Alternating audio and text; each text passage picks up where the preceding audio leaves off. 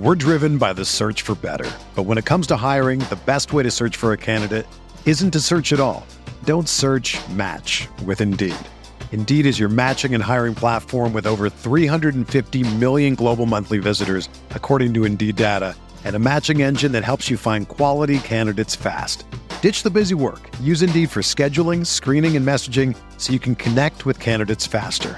Leveraging over 140 million qualifications and preferences every day, Indeed's matching engine is constantly learning from your preferences, so the more you use Indeed, the better it gets.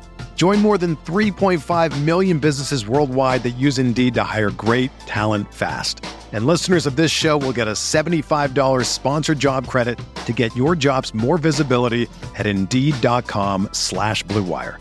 Just go to Indeed.com/Blue Wire right now and support our show by saying that you heard about Indeed on this podcast. That's Indeed.com/Blue Wire.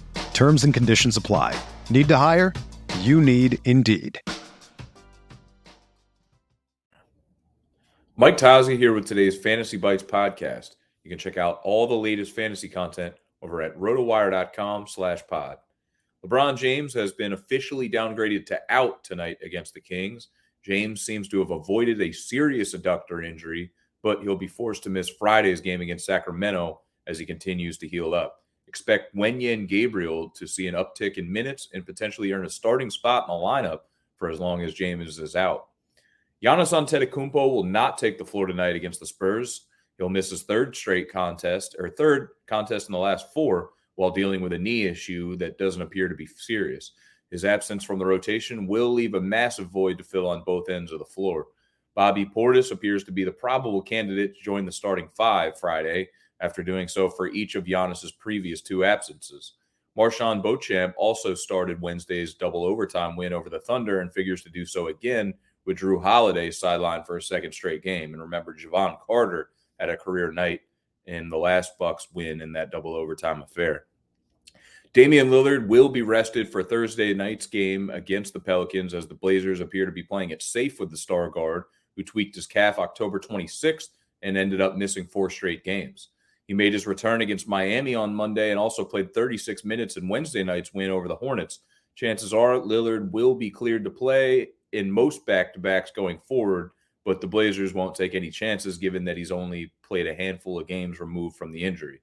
Expect Shadon Sharpe to be the primary beneficiary in Lillard's absence Thursday. Tight end Darren Waller has been officially placed on IR by the Raiders. Waller thus will miss at least 4 games with his next chance to suit up for a game being Thursday, December 8th, when the Raiders take on the Rams in Week 14. While Waller is out, Foster Moreau is in line to serve as the Raiders' top tight end, a role that gives him a degree of fantasy utility in the coming weeks. Bills franchise quarterback Josh Allen was listed as a non-participant at practice Thursday. Friday's final injury report should provide an added layer of context with regard to Allen's chances of playing through his elbow issue this weekend.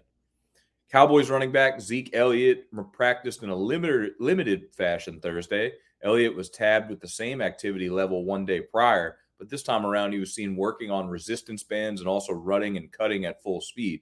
Fellow running back Tony Pollard, who broke out in the Cowboys' last game, said he expects Elliott to suit up Sunday in Green Bay, but ultimately Friday's practice report may provide some clarity about his upcoming availability. If he's available this weekend, Elliott and Pollard could operate in more of a timeshare than normal.